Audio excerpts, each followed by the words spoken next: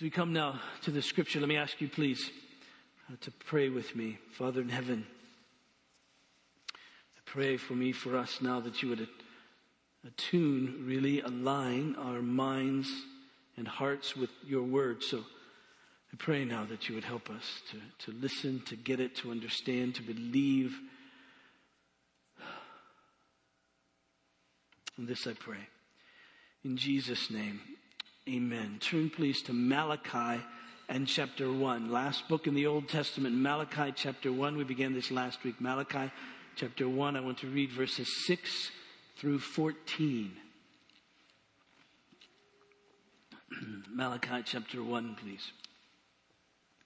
Hear the word of God. A son honors his father, and a servant his master. If then I am a father, where is my honor? And if I am a master, where is my fear? Says the Lord of hosts to you, O priests who despise my name. But you say, how have we despised your name? By offering polluted food on my altar. But you say, how have we polluted you? By saying the Lord's table may be despised. When you offer blind animals in sacrifice, is that not evil? And when you offer those that are lame or sick, is that not evil? Present that to your governor. Will he accept you or show you favor, says the Lord of hosts? And now entreat the favor of the Lord, that he may be gracious to us. With such a gift from your hand, will he show favor to any of you, says the Lord of hosts? Oh, that there were one among you who would shut the doors, that you might not kindle fire on my altar in vain. I have no pleasure in you, says the Lord of hosts, and I will not accept an offering from your hand. For from the rising of the sun to its setting, my name will be great among the nations, and in every place incense will be offered to my name, and a pure offering. For my name will be great among the nations, says the Lord of hosts. But you profane it, when you say that the table is polluted and its fruit, that is, its food, may be despised. But you say, what a weariness this is, and you snort at it, says the Lord of hosts. You bring what has been taken by violence, or is lame or sick, and this you bring as your offering. Shall I accept that from your hand, says the Lord? Cursed be the cheat who is a male in his flock and vows it, and yet sacrifices to the Lord what is blemished. For I am a great king, says the Lord of hosts, and my name will be feared among the nations. This is Malachi's burden, as he puts it. As a prophet, he has this on him, and he needs to speak it. And he does, really, though. It's God who speaks it. In 47 of the 55 verses, for those Bible accountants out there, 47 of the 55 verses, God speaks for himself, if you will. It's in the first person. He comes directly to them, and it's the Lord who is speaking, if you will, through this prophet Malachi, the Lord who is speaking very directly to this people. Israel, at this point in time, north and south, has been devastated, as we know. The people in those areas, in the land of Israel, both the north and the south, have either been killed, have been exiled, been left there to live in ruin and poverty. The city of Jerusalem destroyed, the temple destroyed. All of that has happened. God, in his graciousness, because he made promises to the patriarchs, Abraham, Isaac, and Jacob, he made promises to them. He brought them back to that land so that the temple would be rebuilt, the city walls rebuilt, the city rebuilding. And there they are now, some generations later, in the midst of it, living. And they're in spiritual decline after all of that. So this word of God comes. It's a covenant word to them. By that I mean God begins his talking to them, his dealings with them, by reminding them of who he is and who they are because of him, who they are in him. That's how covenants with God always begin. Covenants begin with an indicative, that is a statement of truth, a statement of fact. Implied therein, and then explicit also in this covenant, is an imperative. But it always comes in that order. First the indicative, statement of fact, then the imperative, then the command. God says, this is who I am, this is who you are, therefore. He never says, do this so that you can be, do this so that I will be in relationship with you like this. No, he initiates, he starts, he says, this is true. And because this is true, the outworking of that is this command. We mentioned last Sunday, for instance, when God made covenant at Sinai with Moses, he began by saying, I am the Lord your God who brought you out of the land of Egypt. That's the indicative. That's the statement of fact. This is who I am. This is who you are. I'm your deliverer. I'm that one. Now, because of that, because I've shown favor to you, because I've loved you like that, now the logic, the justice really, since I've done that, what is good and right, that is what is moral, since I've done that, have no other gods before me. And so that's it, you see. And here it's the same thing. He begins with them and he says, I have loved you. Now that very statement from God to them should elicit from them worship. And he explains to them in no uncertain terms about this love. We said last Sunday that this love for them was a special love. It was a sovereign love. It was an electing love. It was an unconditional love. He compares their lives with the descendants of Esau, their descendants of Jacob.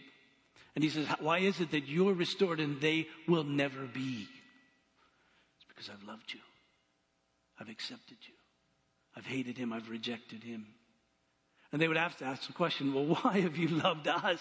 What is there about us compared to Esau that caused you to love us? And God would say, nothing.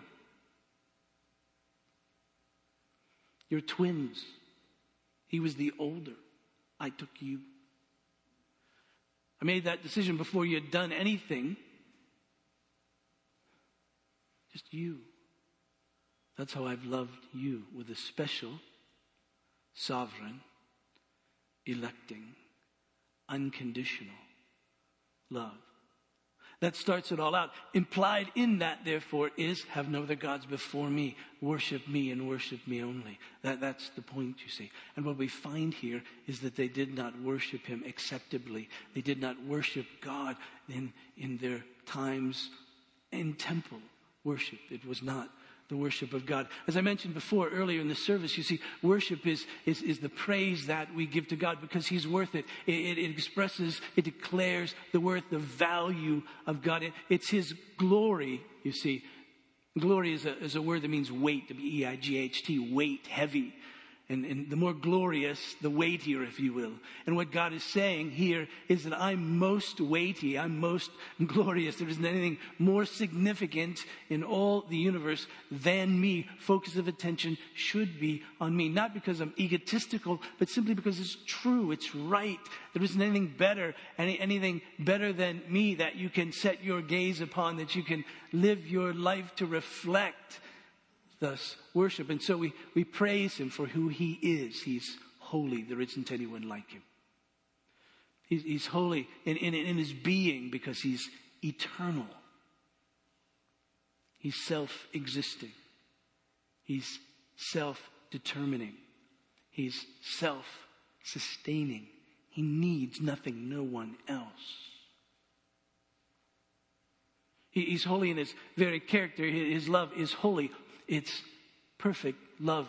There isn't any love like this. God demonstrates his love because it was while we were sinners that he sent Christ to die for us.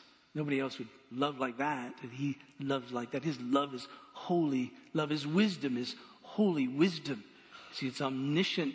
It's all wise. His power is holy power. It's omnipotent. There isn't any other power like this. His all power. His presence is omnipresent. He's present everywhere. His holy presence, if you will. His kindness is holy. His goodness is holy. There isn't anyone who loves, who is kind, who is good as he is.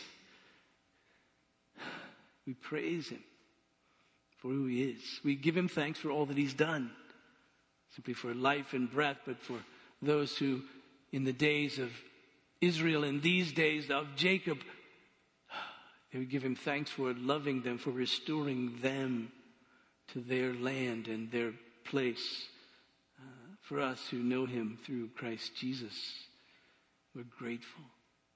We realize in the same way that they were loved, we have been loved in this special way. Why me? Why am I a believer in Jesus? It's the result of this special, sovereign, electing, unconditional love of God. And it takes my breath away. So we give him thanks. Because we know without that love, we'd be condemned.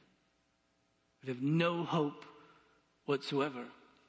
Yet because of it, we have every reason to hope for eternal life. And of course, this worship is a knee-bending worship. It's a submission. It's saying, all right, you're the holy lover of my soul. Your wisdom is wise. Therefore, I will follow you. I will deny myself and everything that I think, all of my passions, and I will submit them to you. So it's a praising, thanking, knee-bending, joyful submission to God. That's what worship is. And in fact, as we read through the scripture, we find that all of the scripture points to the worship of God. All of the scripture points to the worship of God. If you go back to Genesis, for instance, Genesis 1 and 2, why did Moses begin Genesis chapter 1 with a story of creation? Why did he begin with creation? Well, you might say, well, where else? I'll grant you that. But think about it for a minute. Think about his audience. The people to whom he was writing were people who had been delivered from slavery in Egypt. And as he works his way through God as creator, what he's saying to them is that the reasons that all of the gods of Egypt were destroyed is because God made them. And he is sovereign over them. He made the Nile. He made the frogs. He made the light. He made the darkness. He made all of that. God is the Lord. Don't worship anything other than him. Everything else is under him. He just can destroy everything. Why? Because he made it. He's the Lord of all. We go to the book of Exodus. And you remember that the first request of Moses to Pharaoh wasn't simply, let my people go. It was, let my people go so that they can go into the wilderness and have a feast. That is, so that they can go out and worship. And that would morph a bit, and that would change a bit as Moses made the request, and it was given back by Pharaoh. Moses said, let my people go so that they serve the Lord in the wilderness. Why? Well, the worship, he said, let my people go so they can worship God together in this place. And ultimately, it wasn't just for one day, it's forever. Is let my people just go. And they went and they left the place entirely so they could worship. When they meet God at Mount Sinai, it's about worship. The first 4 of the 10 words, the first 4 of the 10 commandments deal very directly with the worship of God. The last 6 worship as well through our lives, but the first 4 very directly with the worship of God. You shall have no other gods before me. That is, I am the one you're to worship, to praise, to thank, to submit to. I and I alone. And the second commandment, here, you're to worship me, not with pictures that, from your mind, but you're to worship me rightly. Worship me as I am, as I reveal myself to be. So you're to worship me alone, and you're to worship me rightly. And my name, that is my very character, my very person, God, you're to honor with everything, even your lips. Never take my name in vain, flippantly. Never trivialize who I am and what I do, because I'm everything, you see.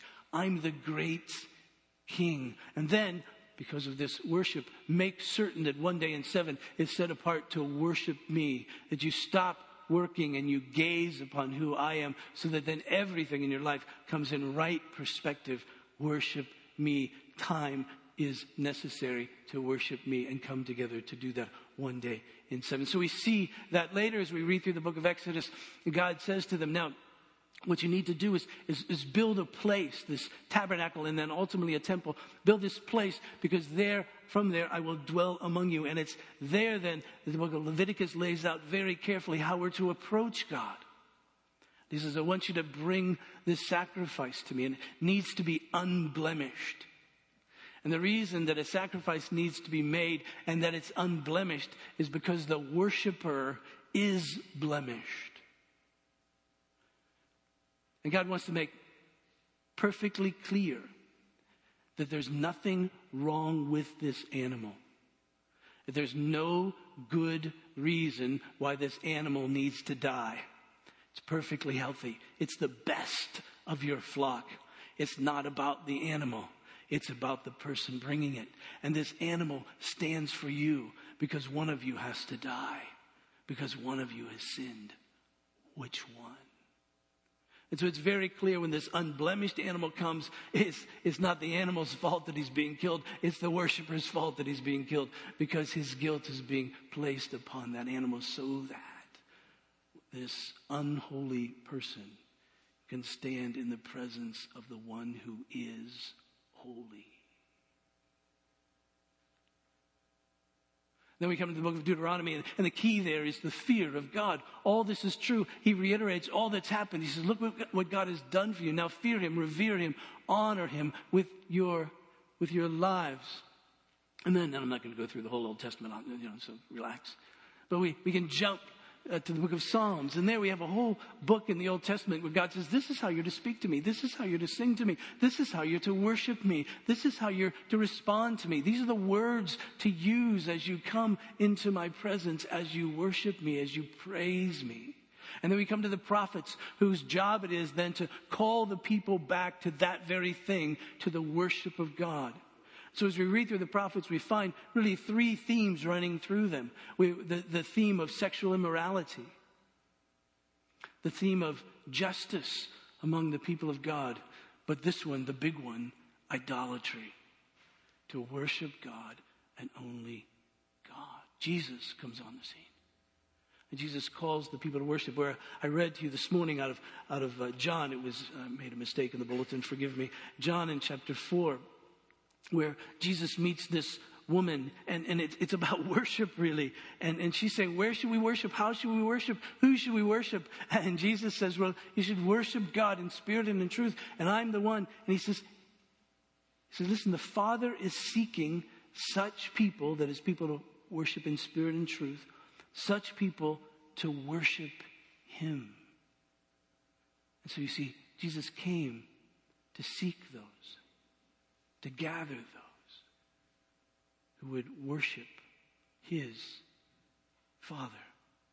We come to the epistles, we find that the writers of the epistles, Paul and others, begin to write about worship. You know this verse in Romans in chapter 12. Paul says, I appeal to you therefore, brothers, by the mercies of God, present your bodies as a living sacrifice, holy and acceptable to God, which is your spiritual worship. In the book of Ephesians, Paul speaks of the mark of the Holy Spirit upon someone's life. How do you know that you're filled with the Holy Spirit? You know that you're filled with the Holy Spirit because you worship. He writes this.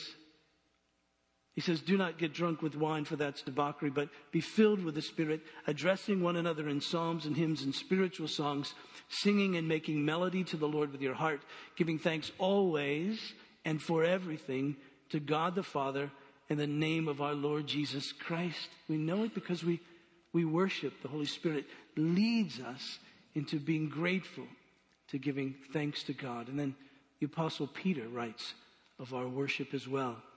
1 Peter in chapter 2, he says, as you come to him, a living stone, rejected by men, but in the sight of God, chosen and precious, you yourselves, like living stones, are being built up as a spiritual house to be a holy priesthood, to offer spiritual sacrifices acceptable to God through Jesus Christ.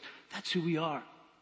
Each of us is a living stone, and we're being joined not only together with God, but with each other, so that we can offer, as he puts it, spiritual sacrifices acceptable to God through Jesus Christ. We don't slaughter animals anymore, but these spiritual sacrifices, these sacrifices of praise, of praying, that's what we offer, you see.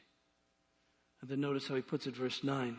He says, but you're a chosen race, that special, sovereign, electing, unconditional love. You're a chosen race, a royal priesthood, a holy nation, a people for his, that is God's own possession. And here's the reason why. That you may proclaim the excellencies of him who called you out of darkness into his marvelous light. That's worship. The declaration, with our lips and our lives, the declaration of God's great excellencies, his great mercy. He says, once you were not a people, but now you're God's people. Once you hadn't received mercy, but now you have received mercy. He says, you're giving him thanks because you know what he's done. It's all about the worship of God. We get to the book of Revelation, and the overriding anthem, really, the overriding theme of that whole wonderful, frightfully wonderful book in the New Testament is holy, holy, holy. Heaven and earth is full of your glory. The greatness of God. It's really all about that.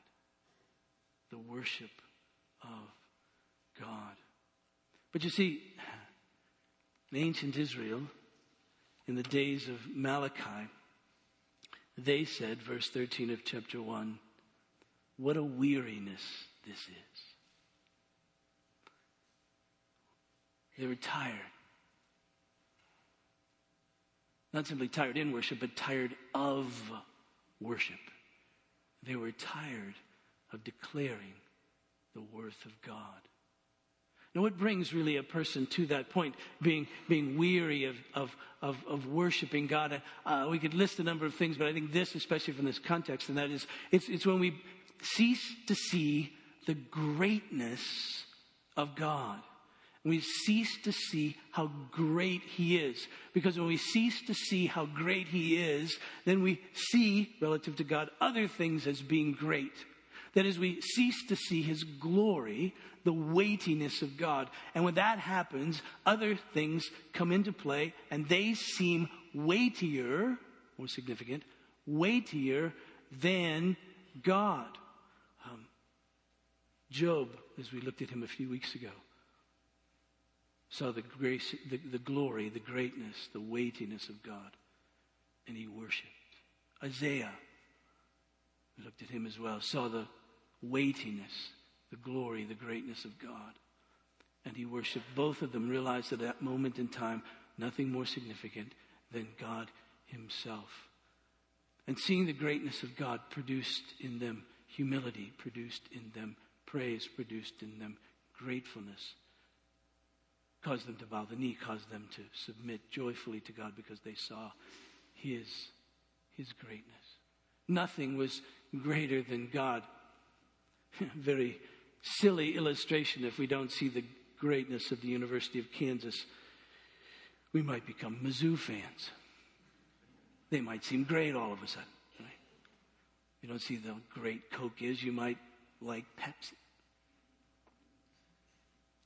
But more significantly, if we elevate anything above God, because we don't see his greatness, and we cease to worship him. I suppose that a street lamp looks great if you haven't seen the sun. I suppose fireworks can enamor us if we haven't heard thunder or seen lightning. But when we really see God, you see, and there's nothing greater than him. One person puts it like this. He says, if you turn your back on the greatness and majesty of God, you'll fall in love with a world of shadows and short-lived pleasures.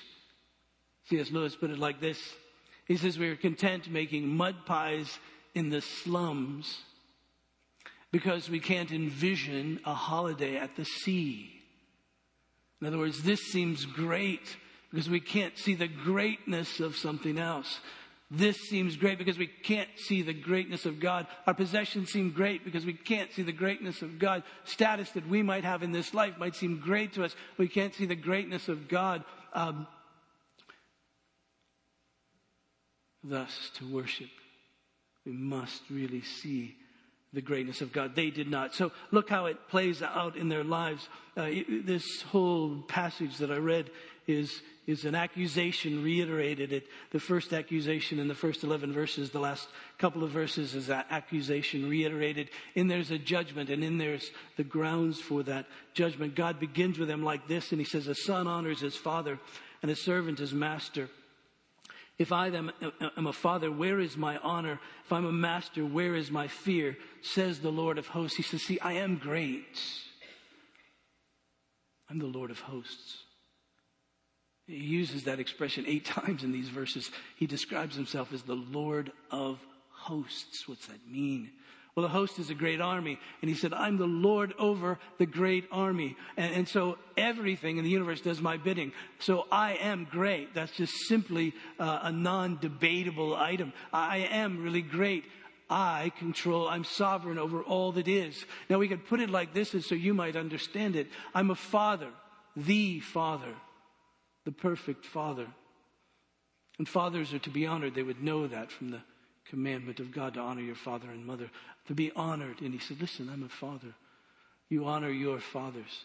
You look at your fathers. Children look at fathers and they see their age and see their wisdom and see their strength, and they live dependent upon their fathers. They honor their fathers. They speak well of their fathers. That's what it's to be like. And he says, I'm the father, but yet where's my honor?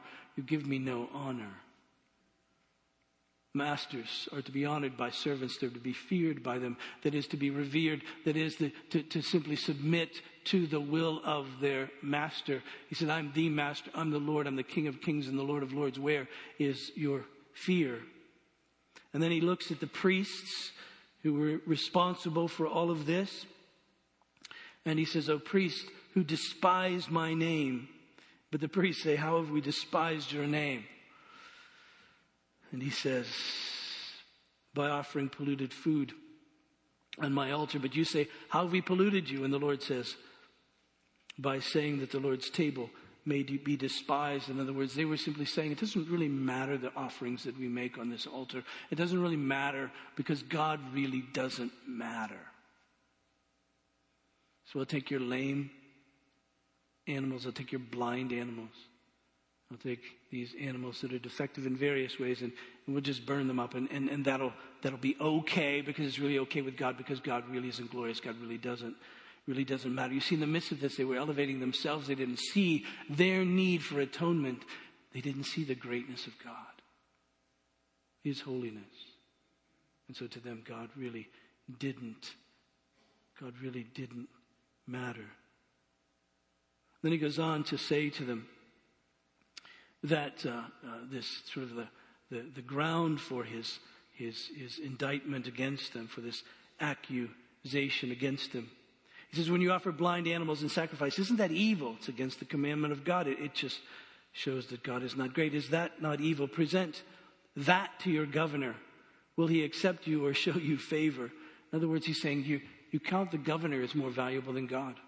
So you'd never give this to the governor, because it wouldn't do you any good to give this to these lame animals to the governor. But you expect more out of him than out of God. You revere him more than you revere God. You fear him more than you fear God. You honor him more than you honor God. And now entreat the favor of the Lord, that he may be gracious with us. With such a gift from your hand, will he show favor to any of you, says the Lord of hosts. And finally, God just simply says, oh, that there were one among you who would shut the doors, that you might not kindle fire on my altar in vain. I have no pleasure in you, says the Lord of hosts, and I will not accept an offering from your hand. For, here's the reason, for from the rising of the sun to the setting of to its setting, my name will be great among the nations, and in every place incense will be offered to my name, and a pure offering, for my name will be great among the nations, says the Lord of hosts. He says, listen, I don't need you. My name will be great. All of history will end with my name being great. All the nations will worship me.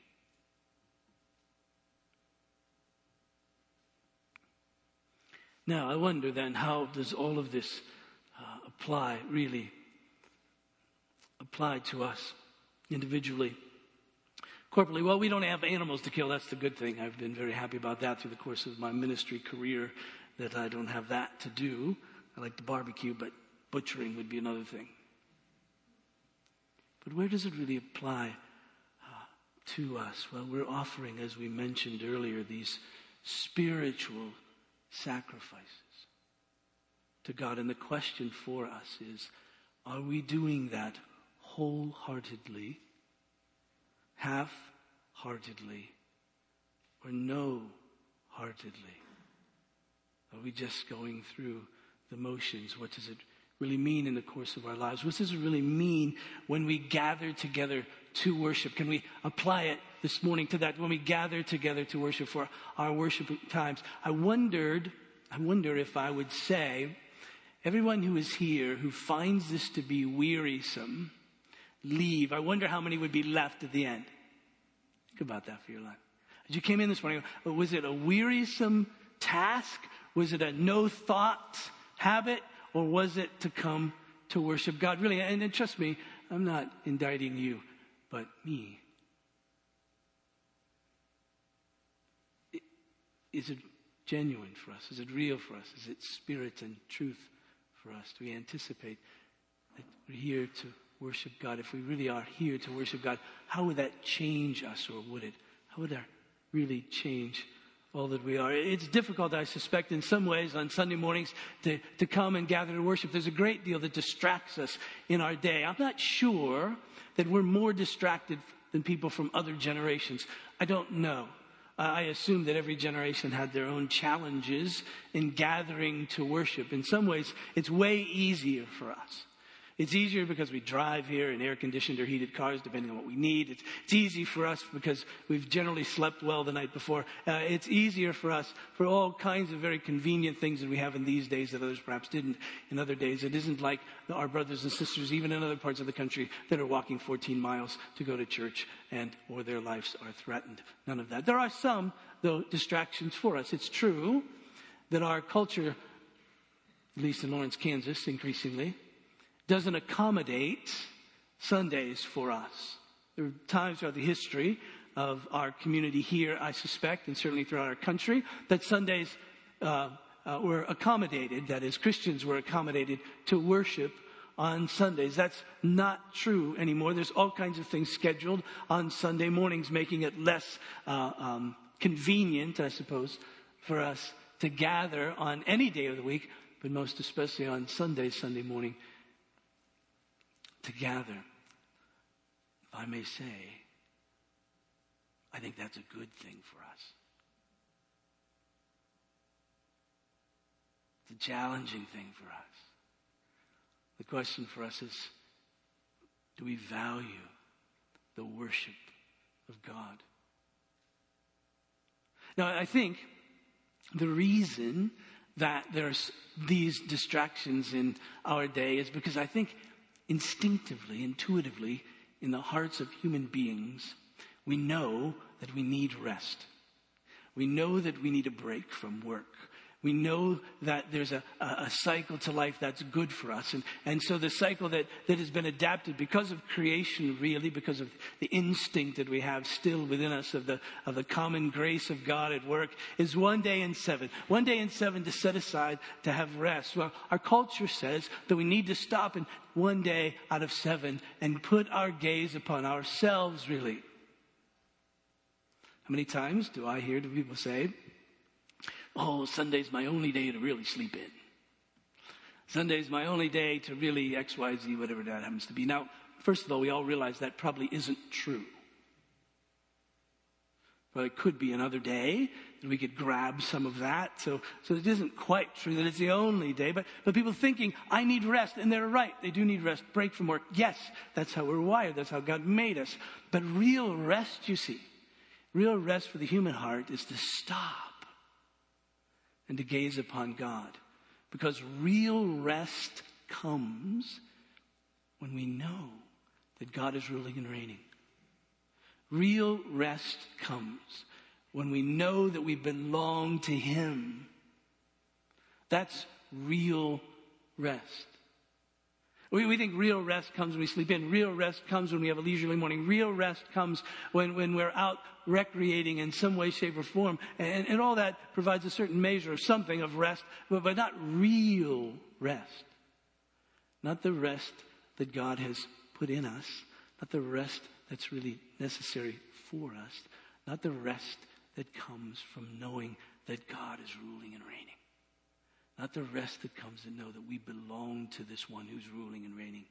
Not the rest that comes to those who know that they belong to this one who's ruling and reigning in such a way that's causing all things to work together for good, regardless of how it looks at the moment.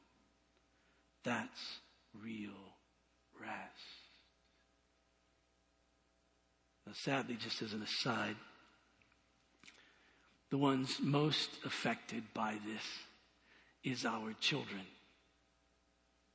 Because there's all kinds of distractions, all kinds of things going on Sundays for our kids, recreationally and otherwise. And it will only increase. And so our kids are the ones who are most affected by this. And I say that so that we can all realize who's behind this. Because you see, Satan always targets the most vulnerable. And so that aspect of all of this, I suggest to you, is from the evil one. And it's affecting mostly our kids. All these things happening on Sunday mornings, and they're having to say, but I like baseball, or I like basketball, or I like doing this, or I like doing that. That's really fun. And it is really fun for them to do it, and we want them to do it. But that's Satan against the vulnerability of our children. We must watch that and despise him for it. But this idea of coming together to worship, gathering to worship, the necessity of us to be able to do that, to join together, to worship God. That's why we really front end load our worship services. Because you see, our worship services aren't about us, it's about God. So we don't begin with a pep talk.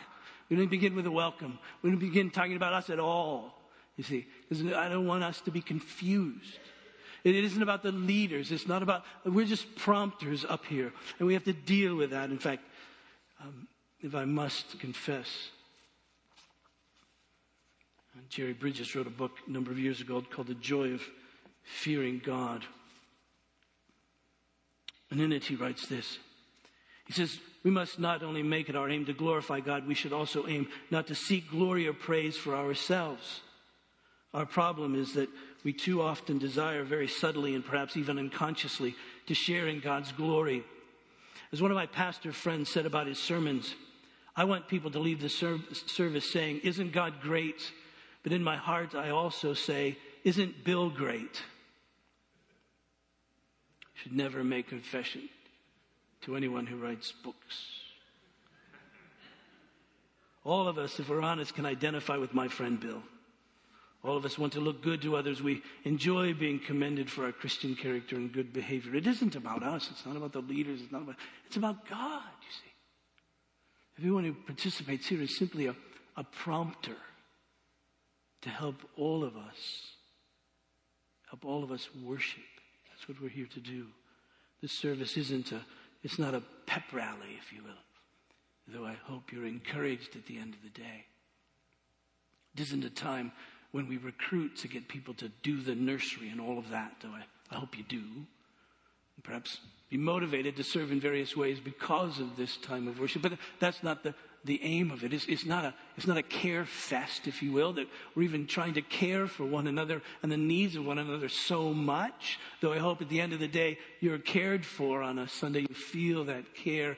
It isn't about even the community of us. It's really about God. It's not even a Bible lesson teaching. This will come as a surprise to you. I don't expect you to remember sermons.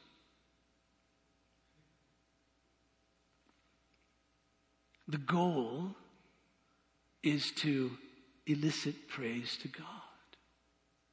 The goal of it is to spend the time talking about God in such a way that you say, isn't he great? Isn't everything else to be in submission to him, to see his weight, his greatness, so that at the end of the day, at the end of the service, you leave here, at least in some sense, ready for the week, putting everything under him, in submission to him. There's no test at the end. So I repeat so much. I don't expect you to know Northern Kingdom, Southern Kingdom, all of that. That's just getting us somewhere to see the greatness of God.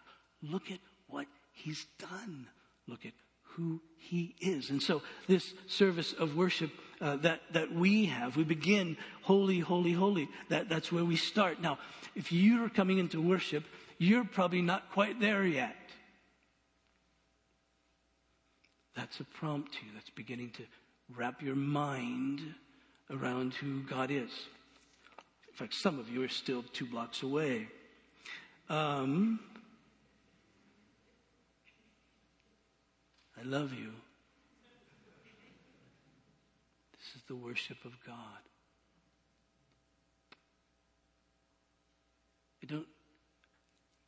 I think if I said, God is just running a bit behind, he's gracious and kind.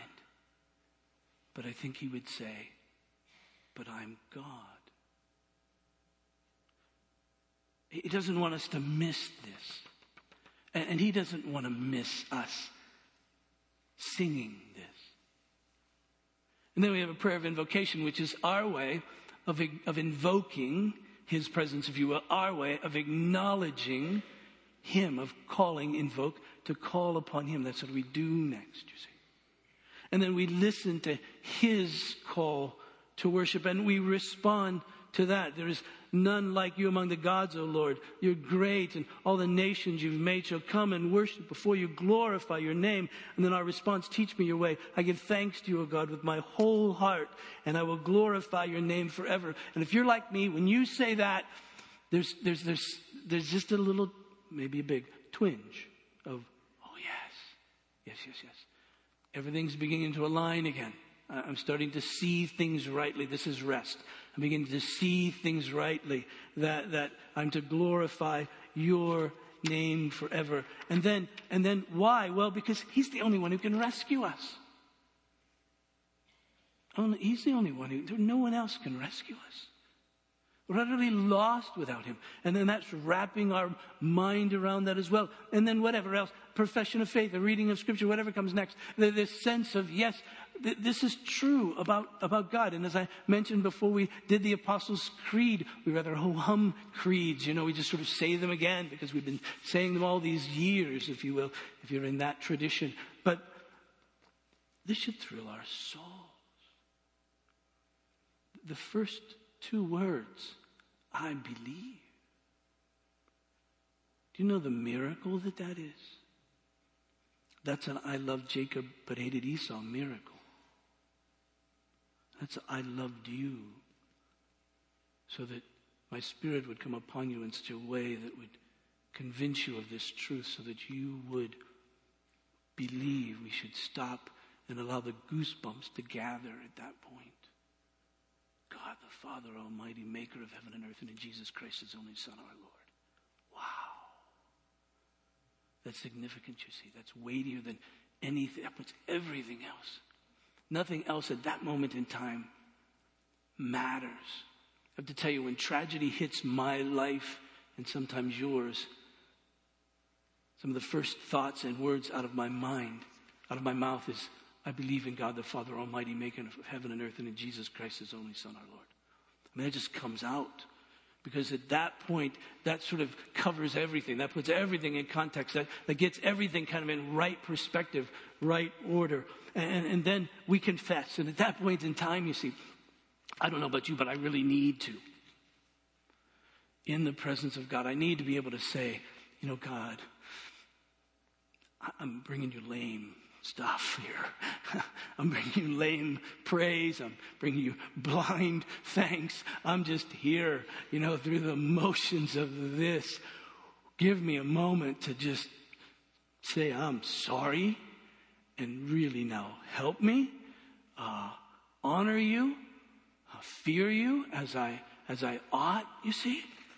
And then we pick it up again to begin to praise him and to worship him. And then we pray various prayers, some Sundays, this one of thanksgiving. You see, all of these things, the responsive readings and responsive anything and unison prayers and things you're voicing, all of us need to find our voice. This isn't a performance at all.